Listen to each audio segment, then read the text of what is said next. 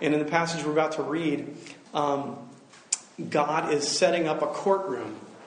And he says that he has an indictment against his people. That particularly earlier in the book, he's been talking about how they have been neglecting the poor and the needy and not dealing with oppression, as well as idolatry and all the typical things.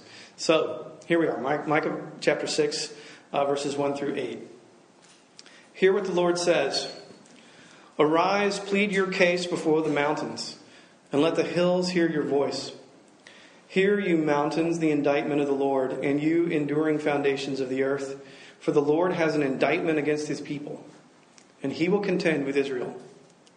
O my people, what have I done to you? How have I wearied you? Answer me. For I brought you up from the land of Egypt and redeemed you from the house of slavery. I sent before you Moses, Aaron, and Miriam. O my people, remember what Balak, king of Moab, devised, and what Balaam, son of Beor, answered him, and what happened from Shittim to Gilgal. You guys remember that, right? That you may know the righteous acts of the Lord. And then Micah, speaking as one of the people, responds to this indictment from the Lord. With what shall I come before the Lord and bow myself before God on high? Shall I come before him with burnt offerings, with calves a year old? Will the Lord be pleased with thousands of rams, with 10,000s of rivers of oil? Shall I give my firstborn for my transgression, the fruit of my body for the sin of my soul? He has told you, O man, what is good. And what does the Lord require of you? But to do justice, and to love kindness, and to walk humbly with your God. Let me pray, and can somebody turn the volume down just a smidge? A little loud. Lord God, thank you for your word. We pray that we would heed it, that you would work in us in such a way that we'd be transformed into the kind of person that last verse describes. And we need your help for that. So we ask for your help in your name. Amen. When I was a senior in high school, I went water skiing for the first time with my good friends Tommy and David. And Tommy and David were lake guys.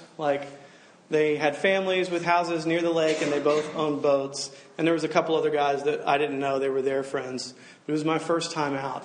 And so I was going to go skiing, and I was like, I got this. I play basketball, I run track. I'm a pretty athletic dude, pretty studly 17-year-old.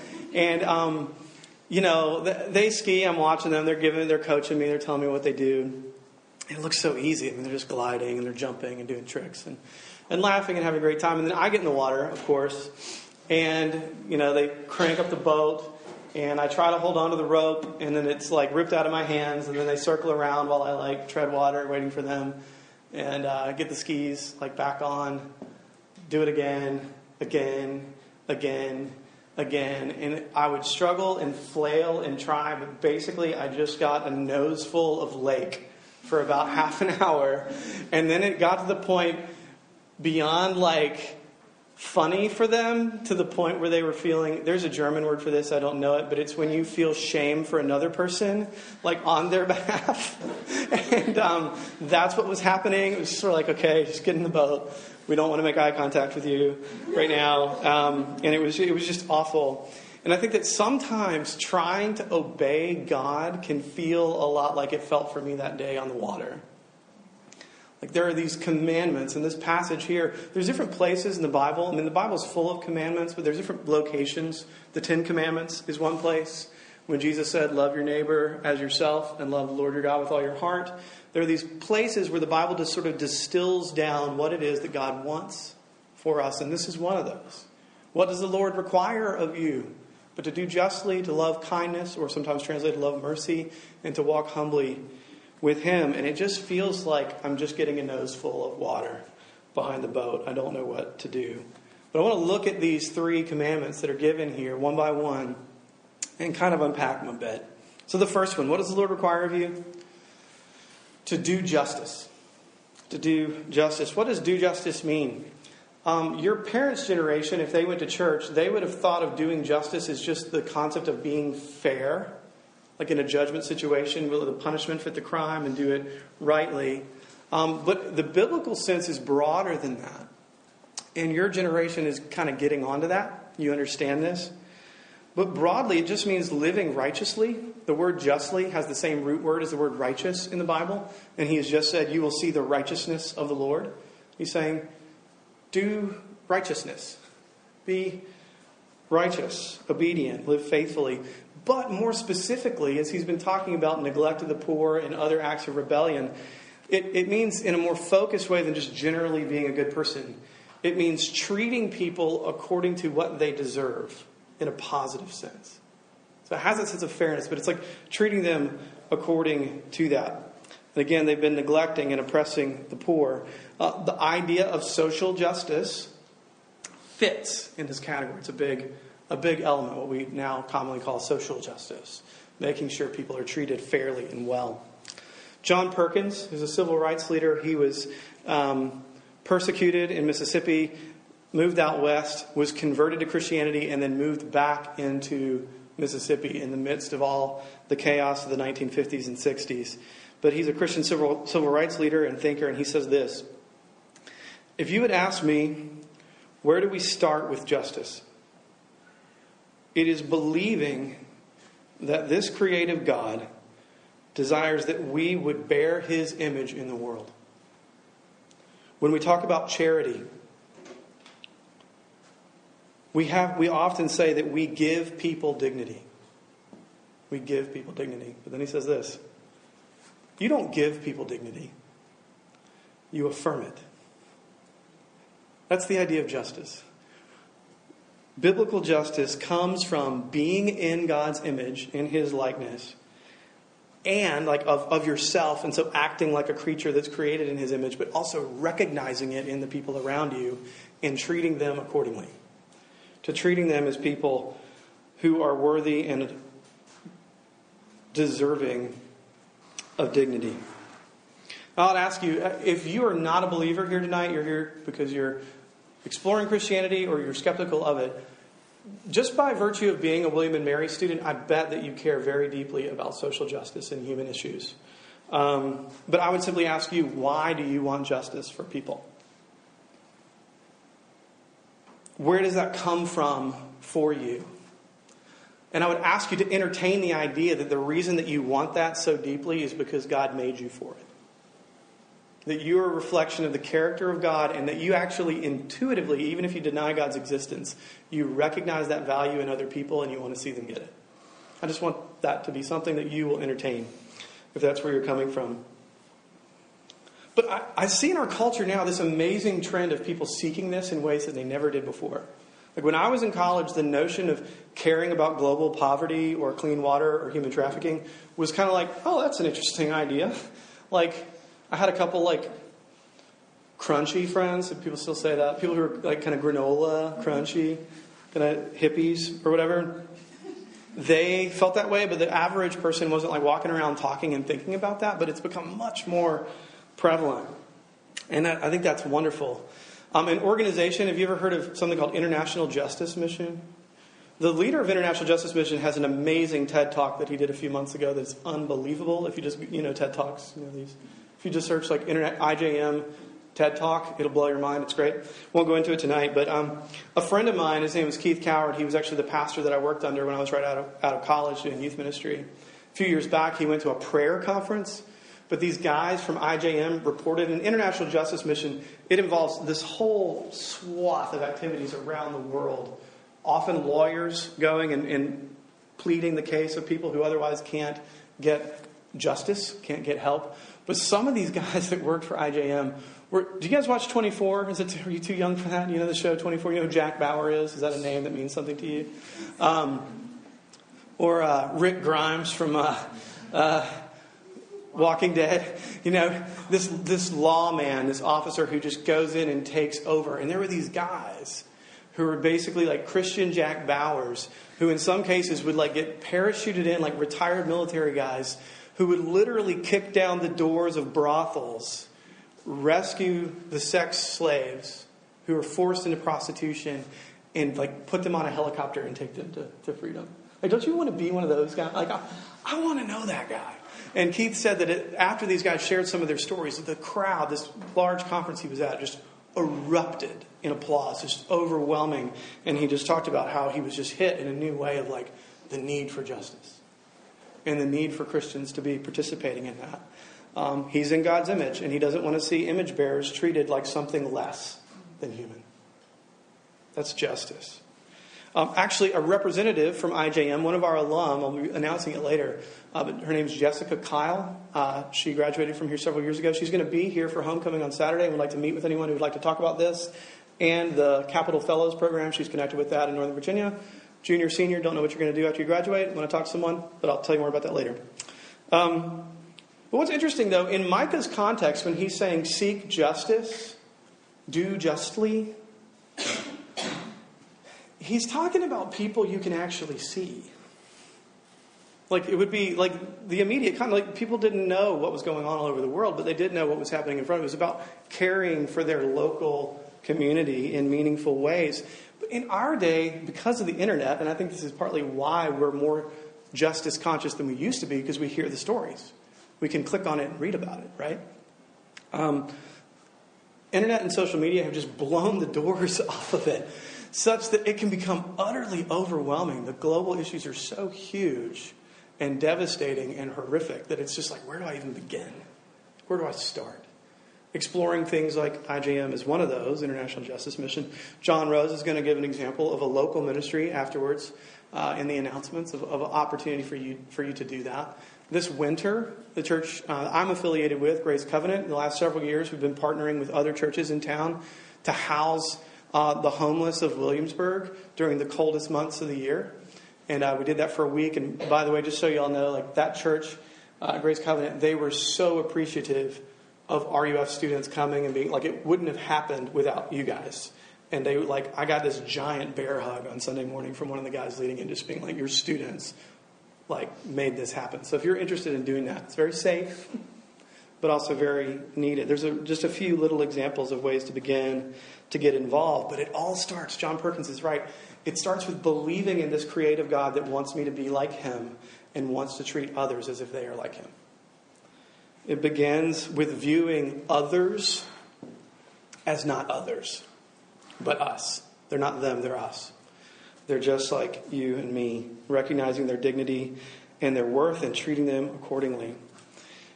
Those are like deep issues, but it can also just be something as simple as not gossiping about your roommate and trash talking him or her to your friends when they're not around. You hear how that destroys their dignity? Not trashing your professor. It's amazing to me to see the way that people talk and write about the faculty online. It's amazing. Just destroying them as a person.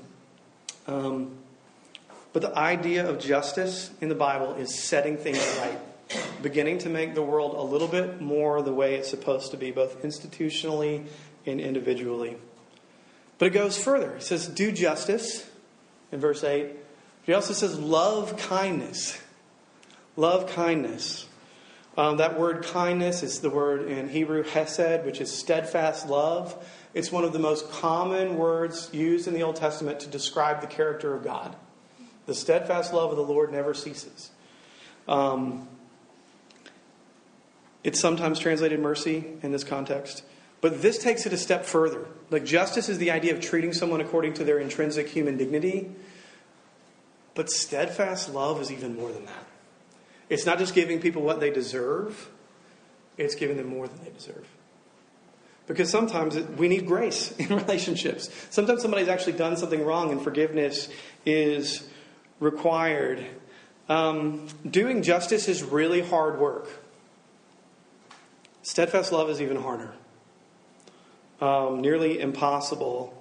With the explosion of information through the internet and social media, it's made it even more apparent and has given birth with this concern for social justice that we even have the word, right? Social justice. Do you know it?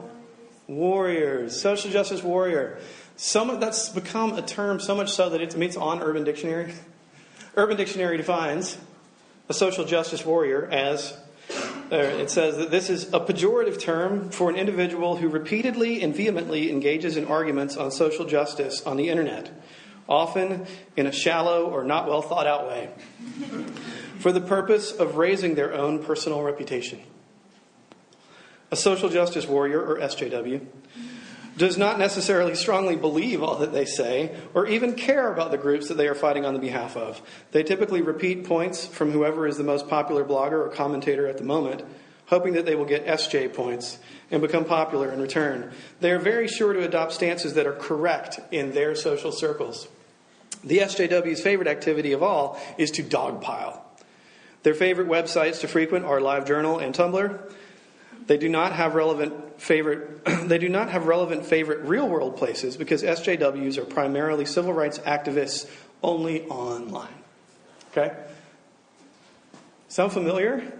Who is this person? I've never heard of that. I don't know anyone like that. Of course, you see this all the time. What's the hot issue of the moment? And everyone suddenly jumps on and dogpiles and throws shame left and right. So much so that Slate magazine called 2014, they did this huge article at the end of the year, and Slate magazine called 2014 the year of outrage. And there's this awesome interactive thing on their website where you can click on any day of 2014 and they will tell you what we were outraged about on that day. And there's this whole interactive graphic. Some of the examples, when it was announced that Hello Kitty is not a real cat, there was outrage. When Hillary Clinton had said in a speech that she and Bill were dead broke when they left the White House, people were outraged. And then there's real things like Ferguson and other actual injustices and things that people were upset about. But here's what Slate Magazine says about our outrage, our collective outrage.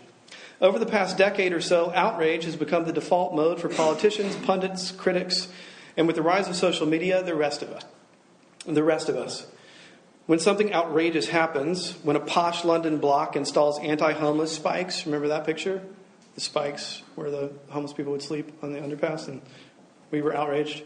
And when Khloe Kardashian wears a Native American headdress, or for that matter, when we read the horrifying details in the Senate's torture report, it's easy to anticipate the cycle that follows. Anger, sarcasm, recrimination, piling on, defenses and counterattacks, anger at the anger, outrage over the outrage, disdain for the outraged, sometimes an apology, and then on to the next. Twitter and Facebook make it easier than ever to participate from home, and the cycle occurs regardless of the gravity of the offense, which can make each outrage feel forgettable, replaceable. The bottomlessness of our rage has a numbing effect. Think about how often the vitriol flows from our fingertips. The social justice warrior, rather than being the weird, crunchy kid in college of 15 years ago, is now just sort of an angry person at a keyboard. It happens on our campus. I'll step into a hot mess real quick. Just a couple of weeks ago, do you remember the Humans of William and Mary story that we were all sharing, and everybody was so mad? One of my Facebook friends wrote, the members of Humans of William and Mary should be ashamed to show their faces on this campus because they didn't publish a story that they thought, trying to be fair here, maybe this isn't the best timing for this kind of very personal account of deeply struggling with mental health issues in the climate of our campus given the events that happened last spring. Maybe this isn't the best time to put that in our publication. But we clicked. And if you shared that article, I'm not dogging on you. I almost shared it myself and then read it, thoughtfully paused, and thought, there's probably another side to this story, right? They should be ashamed to show their faces, the vitriol, the anger. When justice is not a response to grace, it will always become self-righteousness. Justice without grace will always be self-righteous. The Bible goes beyond just screaming through our fingertips online in seeking justice, but we are called to love. And it doesn't just say, that word kindness means steadfast love, but it says to love kindness. Look, we're supposed to love steadfast love. And that requires a better and bigger transformation than just making sure things are done right. and that the people who've done wrong are held to accounts online. To be kind. And then the last thing he says, to walk humbly. To walk humbly. If justice is hard and love is harder, humility might be the hardest of all. The opposite of humility is, of course, pride. And you hear that in the self-righteousness, right? C.S. Lewis says this about pride. According to Christian teachers, the essential vice, the utmost evil, is pride. Unchastity, anger, greed, drunkenness, and all that are mere flea bites in comparison. It was through pride that the devil became the devil. Pride leads to every other vice. It is the complete anti-God state of mind. It is pride which has been the chief cause of misery in every nation and every family since the world began. Because pride says, I'm better than you. Pride doesn't recognize your dignity and your value. It says, I am more important than you, and so I can trample on your property, your feelings, whatever. But part of what makes humility so hard is once you think you have it, you don't, right? C.S. Lewis also writes this in his Screwtape Letters, which you've never read it. It's wonderful. Screwtape Letters is fiction, but it's written from the perspective of one devil giving advice to his apprentice devil nephew, teaching him how to be a good demon to tempt this new Christian convert that he has under his watch. And he refers to the Christian as your patient. He says this, your patient has become humble. Have you drawn his attention to that fact? All virtues are less formidable to us once the man is aware that he has them. But this is especially true of humility. I think I'm a pretty humble guy. Right? It just slips right. Yeah, it's gone. It's like smoke. As soon as you think you have it, you don't. You are a very socially conscious generation. Arguably the most in at least American history. But ironically, people who describe your generation, and mine, also would describe you as the most self-absorbed and entitled. And those two things sit next to each other in this really ironic way. It's this strange contradiction of our generation. And this is why we see so much social justice posturing, pretending to care about things that maybe we don't. By the way, the stuff about your generation that's written, people can write these things because we have social media where everyone is permanently recording their thoughts and opinions. Like, I don't think you're that different than my generation and your parents' generation. Our thoughts and opinions just weren't recorded permanently in a searchable fashion where you can do a search on the word outrage and show what everyone was mad about for a year. Cutting you a little slack there. Again, a quick example from mainstream pop culture. Did you guys see the Yukon kid, the mac and cheese boy? You can see this video? So essentially there's a video online right now. It happened last week. This student at Yukon, I think he's a sophomore, and he showed up without his card to swipe in at the cafeteria, and he wanted his mac and cheese, jalapeno mac and cheese to be specific, and they would not let him in because he was clearly intoxicated and he didn't have his card. And he proceeded to berate the entire staff, yell at people, began pushing the director. Somebody, of course, pulled out their phone and recorded it. You know, again, privilege of social media, right? We got to see it. And he was eventually arrested. It's an amazing video. Incidentally, he released an apology video. It's a pretty good apology. He seems to really be owning it. But gosh, I can't believe you guys hadn't seen this. I'm so much hipper than you guys. So much more with it. I spend way more time at my computer than you, is all that means. But in his... yeah, that's right. If you know you're cool, you're not cool. You got to try to not be. But in his apology, he says... He's looking at it. He says when he watched the video, he's saying, I couldn't believe that was me. Like, some of it's very good and sincere. He apologized specifically to the workers. But then he's saying, what is wrong with me? That's not what I'm all about. I don't treat people like that. And yet he's watching a video.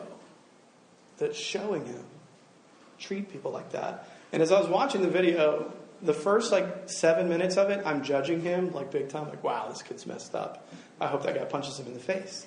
And then I had flashbacks to moments of ranting at people or my hissy fit over not getting my mac and cheese, whatever it may be. And I was like, oh man, I'm glad somebody didn't pull out a phone. I remembered this moment. I've shared it with you guys before, but it's when I was a sophomore in college and I was doing a semester abroad at Oxford, and I was sitting down with some friends and I was being really cool, and I knew it. And I discovered cider because I didn't like beer, but I wanted to look cool. So I was drinking the hard cider, which was legal there at 19. And my cool friend who smoked was let me smoke a cigarette. I didn't really smoke, but I was like, yeah, so cool. And I met this British dude and his French girlfriend, and they asked us what we thought about Bill Clinton, who was president at the time and was in the middle of the Monica Lewinsky scandal, and he had publicly lied about it. And I went on this rant about, oh, yeah, Bill Clinton, he lied under oath. And that was ridiculous what he did. I mean, I can't believe, blah, blah, blah. And then, I slowed down. And in the middle of ranting injustice and righteousness, I vomited all over the table right in front of me. And, I looked up in shock, looked at my friends, looked at my new friends who did not want to be my friend. Everybody was really nice to me. They were really gracious and cool about it. But I just thought, I can tell that story, but really glad that, my friend Alec didn't, pull out the camera and be like, let's watch Ben's rant. And then, I would have become, I would have been a meme. It would have been amazing. I had a sense of justice, sort of. Was I loving? No. Was I hardly? No. And then I was humiliated and quickly was maybe I don't quite have it all together. So here's the thing. Are you guys familiar with the terracotta soldiers in China? So in the 1970s, this burial ground of the first emperor of China is discovered, and they begin to excavate and discover the terracotta soldiers, very famous, amazing, this huge burial ground. 8,000 clay soldiers protecting the tomb, 130 chariots, 520 horses, and 150 cavalry horses. I don't know what makes the horses different. They're all made of clay, but this massive army. I'll say this. Your generation is amazing. The fact that you care so deeply, even if it you get distracted by the new Star Wars trailer or the new Taylor Swift album quickly from the thing that you care about, you care and are concerned more deeply with these issues than any other generation. But my fear for you is that your generation will become hollow soldiers. That you will be made of empty clay. Hollow and fragile. They say that they have to keep the settings just right. If they're taken out into the arid climate and into the sun, within 4 minutes, the soldiers begin to flake. You know how sensitive everyone is, how quickly we are to be offended, and the outrage is coming from that? That is our generation. And God has called us to more. Not less. Not to not care about these things, but more. A loving, humble, gracious justice that goes deeper, that is born from and raised in God's grace. How can we become full living soldiers? The text has already told us. If you back up to verse 4, God is leading in. He's bringing an indictment to them. But he says, verse 4, I brought you up from the land of Egypt and redeemed you from the house of slavery. And I sent before you Moses and Aaron and Miriam, the leaders of God's people. And then he says in verse 5, oh, my people. They're in the middle of rebellion and he's saying, I still call you my people. And then he says this word, remember. Remember what Balak, king of Moab, devised, and Balaam, son of Beor. This was a situation where these people wanted to curse God's people, and God miraculously intervened so that a blessing came on them. And then it says, and remember what happened from Shittim to Gilgal, that you may know the righteous acts of the Lord. What you need to know about that is this. The location of Shittim was a place where God's people broke the covenant with him. It says that they began whoring with the daughters of Moab at Shittim. Just so you won't explain the details of that, but whoring with the daughters of Moab was frowned upon. Not a good thing. But at Gilgal was where God renewed his covenant upon taking them into the promised land, where he reclaimed them as his people. And he's saying, I've been gracious to you before. I saved you from slavery. And even when you were faithless to me, I was gracious to you and I restored you and I call you mine. You're mine. And Micah's response is, I couldn't kill enough cows in sacrifice for this. And then again, prophetically, I could give you my firstborn son. But that wouldn't be enough. But God gave us his. God gave his firstborn son. Christ, firstborn fun.